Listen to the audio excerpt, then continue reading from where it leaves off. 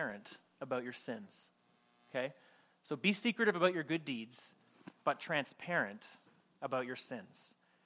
And what we're going to see in this passage of Scripture and in this deep talk and in Jesus' interaction with Judas is that Judas has some things going on that are under the surface that no one knows about, okay? Peter does some things arguably that are worse, but everybody knows about it, and people have been talking about it for the last 2,000 years. Peter's sins, Peter's shortcomings, his foibles, his failures, they're like on full display, okay?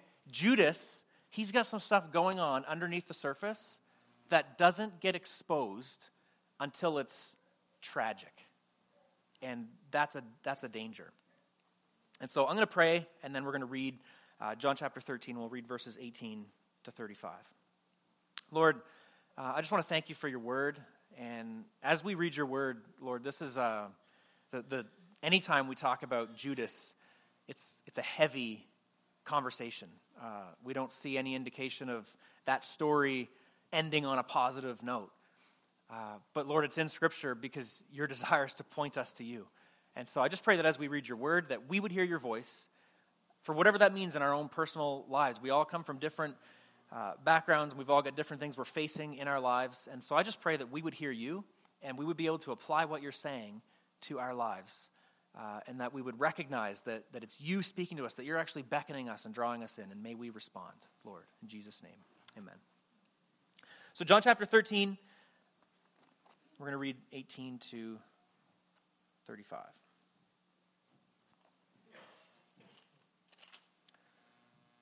So we finished last week at verse 17, where Jesus finishes. He washes the feet of the disciples. It's a powerful scene where Jesus is doing the act of a slave and washing his disciples' feet. We talked about how if we're going to be a part of the community of Jesus, we have to be willing to be washed by him.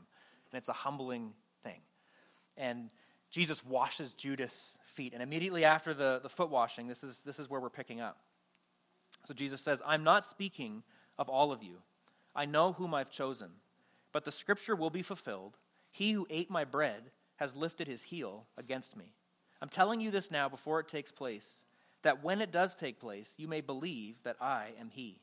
Truly, truly, I say to you, whoever receives the one I send receives me, and whoever receives me receives the one who sent me. After saying these things, Jesus was troubled in his spirit. You know, this phrase about Jesus being troubled in his spirit, it only happens a handful of times in the Gospel of John, and it usually has something to do with Jesus being troubled over someone he loves in a situation that is really difficult. This phrase shows up when Lazarus dies. And right before Jesus resurrects Lazarus in John chapter 11, it talks about how he was troubled in his spirit. He was deeply troubled to the point of shedding tears. And then here, while it's talking about Judas, it talks about Jesus being troubled in his spirit. And you got to realize, and I don't know how you read Scripture or how you picture it, but Jesus had spent 3 years with his disciples. And more than just the 12 that are mentioned, there was a group of disciples, men and women that followed Jesus around, that were there for some of the teachings that not the crowds weren't there for. And he had grown close to them. And this is just something I'd encourage you to think about. But at what moment do you think Jesus realized that Judas was going to betray him? It's a good question to ponder, right? And the Scripture doesn't tell us at what moment he became aware of the fact that it was Judas who would betray him. There's a scriptural prophecy that one of the inner circle, one of those close to him, would betray him. But the Scriptures don't tell us that at what moment that was. And so it's likely that Jesus is doing life with these disciples and loving them and washing their feet and serving them and teaching them to go out and do miracles and proclaim his word. And then all of a sudden he realizes who it is that's going to betray him. Have you ever had somebody super close to you betray you or turn on you and just experience the pain of that and maybe felt misunderstood and like people don't get it? Like Jesus does, more than you realize.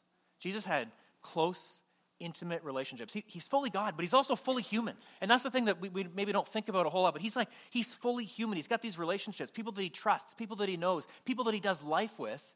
And then he's got someone like Judas in his inner circle who betrays him, and he's deeply troubled at this. Jesus was troubled in his spirit, and he testified, "Truly, truly, I say to you, one of you will betray me." The disciples looked at one another, uncertain of whom he spoke. One of the disciples whom Jesus loved, who, by the way, is never named. Most people think that's John, but it's never actually named in the Gospel of John who this is. Whom Jesus loved, the one that Jesus loved, was reclining at table at Jesus' side. So Simon Peter motioned to him to ask Jesus of whom he was speaking. So that disciple, leaning back against Jesus, said to him, "Lord, who is it?" Jesus answered, "It is he whom I will give this morsel of bread when I have dipped it." So when he had dipped the morsel, he gave it to Judas, the son of Simon Iscariot. Then after he had taken the morsel, Satan entered into him. And Jesus said to him, "What you are going to do quickly." Now, no one at the table knew why he said this to him. Some thought that because Judas had the money bag, Jesus was telling him, "Buy what we need for the feast," or that he should give something to the poor. So after receiving the morsel of bread, he immediately went out, and it was night.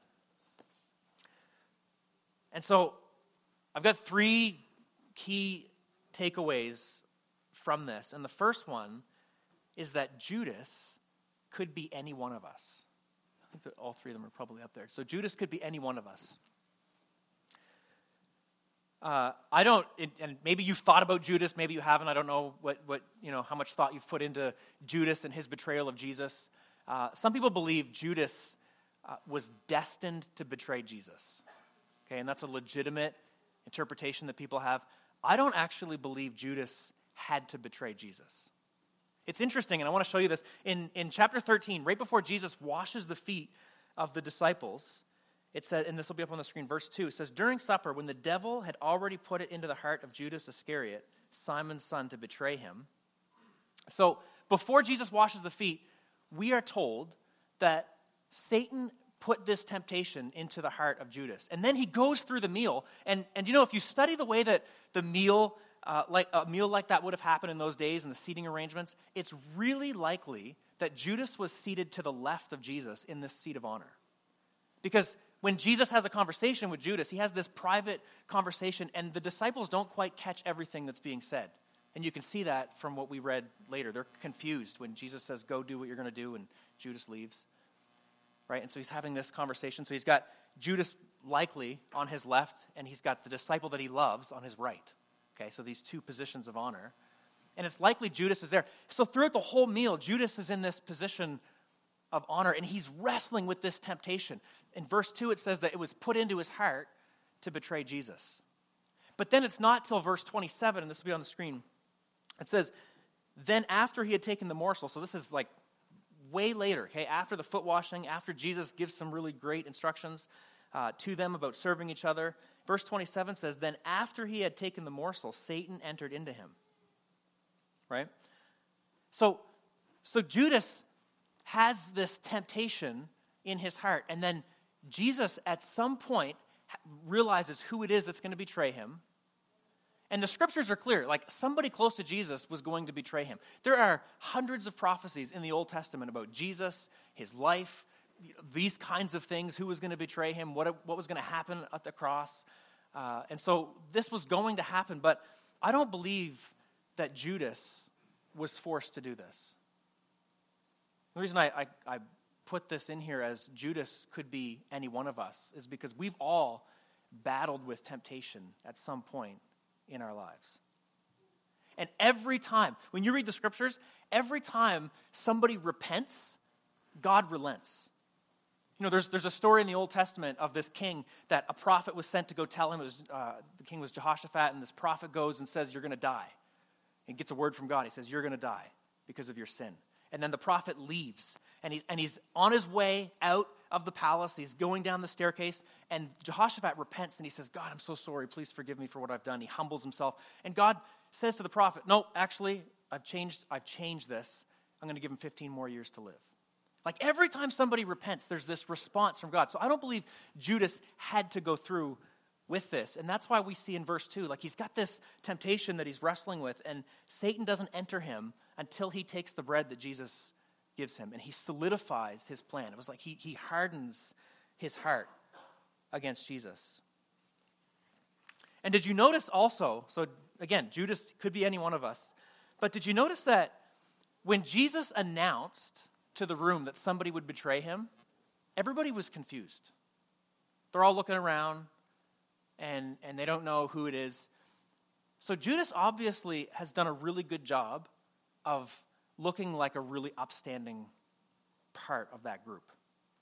So Judas is like, he's one of the upstanding members of the inner circle of Jesus. And so when Jesus says someone's going to betray me, you'd think if Judas was this shady guy that they were all suspicious of, they would have been like, definitely going to be Judas, right? Like, guy's a loser. Like, and we don't even find out until later that Judas had actually been stealing money, right? But the disciples, they obviously didn't know this, right? And so and in Matthew's gospel, when this same story is told in the Gospel of Matthew, the disciples, you know how they respond? They go around the room and they say, "Is it I?" And I think that's a mark of having spent time with Jesus. So it's a really profound thought. Like, you got this group of disciples, and Jesus says, "One of you will betray me." When you and I are accused of something, usually our first response is defense. No, it's not me. But you've got these people that have spent 3 years with Jesus. Their defenses are down. They've just spent 3 years with the perfect one.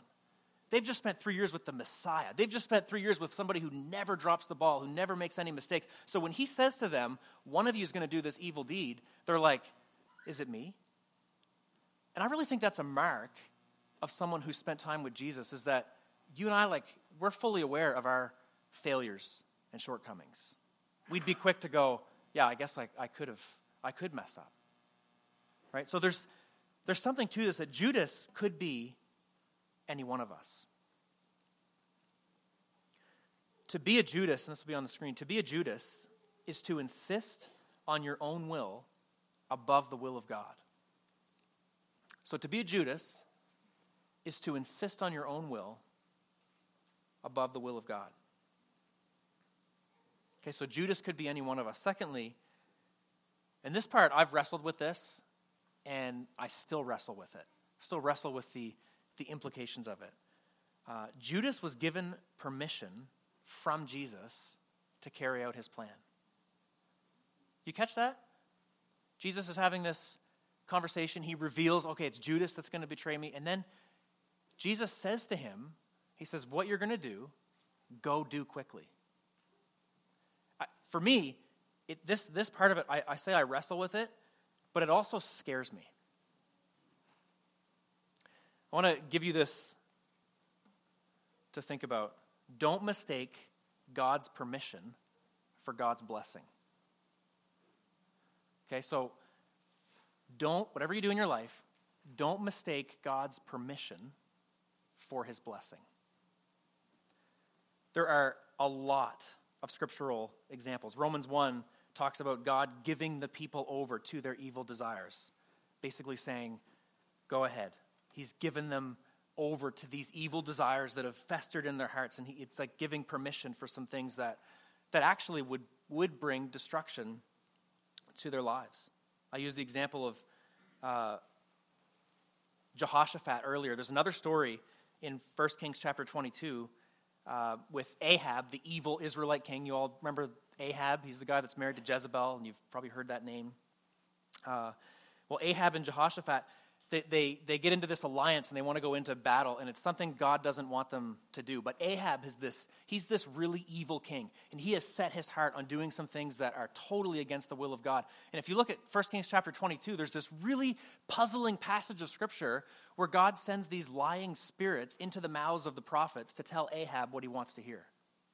And then Ahab goes off and does this thing that actually leads to his own death. But he hears from these prophets of God, yeah, go ahead. And if you read 1 Kings 22, it's kind of puzzling. Like, why did God allow that, right? And another example, you know the story of Balaam with the donkey that talks? Anybody ever experienced that, by the way? Your cat or your dog just starts talking? If you do, I want to hear about that. But in Numbers chapter 22, Balaam, he gets asked, okay, so Balaam is this seer, this person that can connect with God in some way.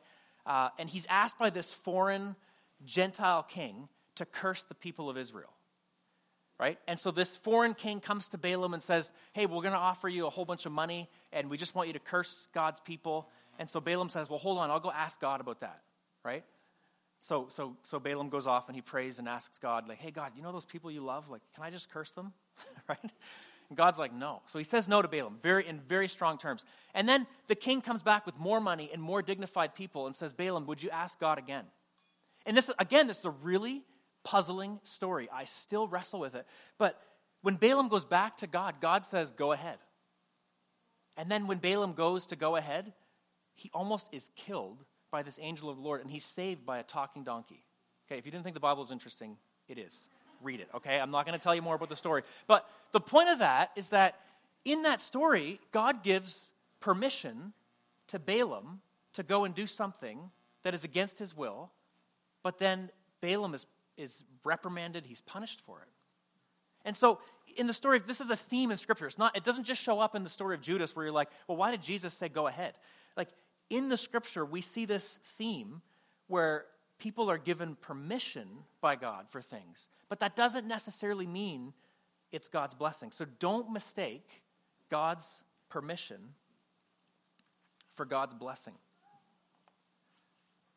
Have you ever done that? You don't have to answer out loud, but have you ever had your heart set on something and you were so set on it that you were going to make sure you heard yes from God? And eventually you had some sign, or you felt some peace, or there was some go ahead, or you found somebody that was like, yeah, do it, but it didn't turn out good. Like, this is a theme in Scripture, and it's something I wrestle with because I have become more and more convinced of my own weakness. And I'm like, God, I just want to hear from you. Like, I know I make mistakes. I know I step off the track that you've laid out for me sometimes. And the reason I wrestle is because sometimes I wish God would just force me to do the right thing. Okay? Like, I just wish sometimes God would, like, turn me into some sort of, like, robotic version of Nathan where he's like, I'm going to make you do my will. But he actually gives us this ability to make choices, sometimes stupid choices. So, and here's the warning with this point, whatever you do, and I say this from love as a pastor, like, don't mistake God's permission for God's blessing. Like, be somebody that looks for the blessing of God, not just the permission, not just the go ahead, but like, God, is this something that you're in? Am I being led by your Spirit? Is this something that you desire? Is this in line with your will? Don't mistake God's permission for his blessing. And then the last truth from this is that, and this I think will be convicting for a lot of us, Judas nursed a secret, sinful desire alone. It was under the surface, and it was not exposed until it was too late. James chapter 1, verses 13 to 15, Judas' story is like a picture. It's an illustration of what this is talking about. In James chapter 1, it says, let no one say when he's tempted, I'm being tempted by God. For God cannot be tempted with evil, and he himself tempts no one. But each person is tempted, catch this, when he is lured and enticed by his own desire. Aren't we lured and enticed by our own desire? Then desire, when it has conceived, gives birth to sin, and sin, when it is fully grown, brings forth death. Okay, maybe you've read that before. That is a perfect description of what we see happen with Judas. And so Judas, as I mentioned, he sat in the seat of honor. He was the treasurer in the group of people that followed Jesus. Nobody, and I am very convinced of this, nobody expected Judas to be the one that would betray Jesus. You know, like, he had lived in such a way that his church or his community saw him as an upstanding person. So whenever he had evil desires or struggles or things that were going on in his mind and heart, it wasn't something that he was open about. It wasn't something that he opened it up to the rest of the group. It was something that he nursed in secret under the surface. You know, I've seen tons of examples of Jesus followers that were going along following Jesus, and it looked like everything was just great and fantastic, and then all of a sudden there's this crazy departure from Jesus, or a moral failure, or their lives fall apart in some way. And I'm convinced that if we were looking and taking the words that we're given in the Scripture seriously, then we could avoid some of that because there's warnings in here about how to live when you've got evil secret desires going on in your heart. And the comparison, and we're going to get into Peter next week, but the comparison is if you think about Peter was this person that everything he did was out in the open, and most of it was dumb. I don't know about you, but I'm so encouraged by the life of Peter because I'm like, man, if that guy can follow Jesus and be close to him and things can be made right, then I guess there's hope for me, right? But Peter arguably is worse. Not only does Peter deny Jesus, which we'll talk about next week, but he's also, when he's denying him, he's in the courtyard and Jesus is on trial, and there's this scene where it talks about, he's asked, don't you know Jesus? And he denies him, and then he starts cursing and swearing. This is the guy that the church is founded on, right? And he's just this mess. And there's another story in Mark's gospel, and this is where I think there's some similarity between Jesus and Peter, and I really want you to catch this. And I'm gonna make a suggestion as to why I think Judas did what he did, and it was similar to Peter. So in Mark's gospel, chapter 8 and 9, Jesus tells his disciples, I'm going to go to the cross. I am going to suffer and die. So for any Jewish man at that time who had grown up studying the Torah, because Jewish men at that time all had to study the first 5 books of the Bible, had to have it memorized, their thoughts were that there was a Messiah that was going to come that was going to give them political victory. And Peter could not wrap his mind around the possibility of Jesus going to a cross to die in open shame. It just did not make sense to him. So in Mark's gospel, Peter, after Jesus says this, Peter goes to Jesus and he's like, no, you can't go to the cross. He rebukes Jesus. And do you remember, anybody remember what Jesus says to him? Anybody remember? Get behind me, Satan. So Peter's like, no, you can't go to the cross. Jesus looks at him and says, get behind me, Satan. Jesus comes right out and calls him Satan. How embarrassing would that have been to all of Peter's friends, right? He thought he was doing something cool, Jesus, no, we're going to protect you. We're going to defend you. You shouldn't go to the cross. We'll stick up. And then he gets called Satan by the master. Pretty humbling. Puts his foot in his mouth, right? Judas, there's a couple different reasons why people think Judas betrayed Jesus. One of them is that there was money involved. He was the treasurer. We know he stole money because that comes out later. I don't think that was the full reason why Judas betrayed Jesus. I really believe Judas was trying to force Jesus' hand. Judas couldn't wrap his mind around what do you mean you want us to get down on our knees and wash people's feet? What do you mean you're going to give up your life and die? You're supposed to be the one that saves Israel from this Roman oppression. You're the one that's supposed to save us and deliver us. You can't die. And so Judas, I believe, what he was trying to do was to force Jesus' hand. If he could go betray Jesus and the authorities were going to show up, then Judas, I think, thought that his followers were going to defend him and Jesus would be set on the throne and he'd be the king of Israel and that Israel would gain its independence. And when that plan fell through, Judas took his own life because he was ashamed. When Jesus went to the cross, Judas took his own life. He realized that what he was trying to accomplish didn't happen. But the difference, and this is what I want to really make clear, the difference between Peter and Judas is that Judas has this secret plan, this secret inner desire for something that is sinful, that is under the surface that no one knows about. That's the danger. Peter's arguably worse, but it's all out in the open. And so when Peter gets called on it, he can change course, he can repent. But Judas has been nursing this thing under the surface. No one knows about it. Nobody can call him out on it. Nobody can say you're wrong because it was hidden. And the scary thing about this is that God allows for us to keep things hidden and secretive. And here's how I want to end this day. And like I said, this is a bit heavier. Next week, I want to talk about application as far as how we can be a little bit more like Peter and bring change and turn from things. But with Judas, there's no indication that there's redemption at the end of the story because things were secretive. And I just want to ask this morning, are you the type of person that's willing to be transparent? And I don't mean hard on your sleeve where you tell everybody everything that's going on in your life. Sometimes that's not wise. Sometimes it's just not wise to tell everybody what's going on in your life. But do you have people in your life that you are willing to maybe look stupid in front of? We can kind of laugh at Peter, and I constantly am encouraged by him, but I love the story of Peter because it's redemptive and there's hope at the end. Whereas with Judas, when the secret stuff gets revealed, it actually leads to this destruction. And so are you willing to let some things out that may be hidden? I'm going to invite the team to come back up. We're going to close with a couple songs. And I just want to put that slide back up, Jacob, where I have the three points on there. So Judas could have been any one of us, right? All of us have temptation and things we wrestle with. And I believe God gives us an opportunity to turn from those things. Secondly, Judas was given permission by Jesus to carry out this evil plan. Whatever you do, don't mistake God's permission for God's blessing. And then third, Judas nursed an evil, sinful desire in secret. As we talk about this, are there some things that go on in your heart and mind that the Lord's been speaking to you about or convicting you of that maybe you've got to confess it? Maybe you've got to bring it out into the open.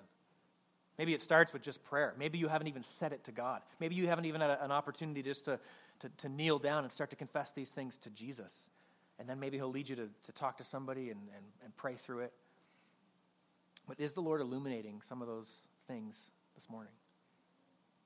And then lastly, if you're here today and you're not a Jesus follower, as always, like we talk about the words of Jesus, there's this authority to it. There's this power to it. This isn't my opinion. I've said some things in this sermon that are my opinion. I'm giving you a perspective. But the words of Jesus here and what he's teaching us through this lesson, this isn't opinion. It's God's word that has a way to change and transform our lives. And so are you hearing the voice of Jesus this morning? Is he speaking to you? If you're here today and you're not a follower of his, if you haven't surrendered, is this morning the time to do that, just to surrender to him? If so, I encourage you to do that. Invite Jesus into your life. Confess some things and surrender to him as Lord and Savior. And the altars are always open. If you're ever talking about scripture like this and the Lord speaks something to you and you just want to come forward and pray, you're welcome to do that. But I'm going to pray, and then we'll sing these last couple songs. Let's stand together if you're able and pray.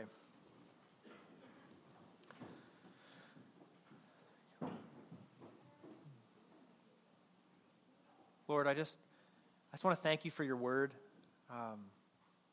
The story of Judas, it is convicting, and it's sobering.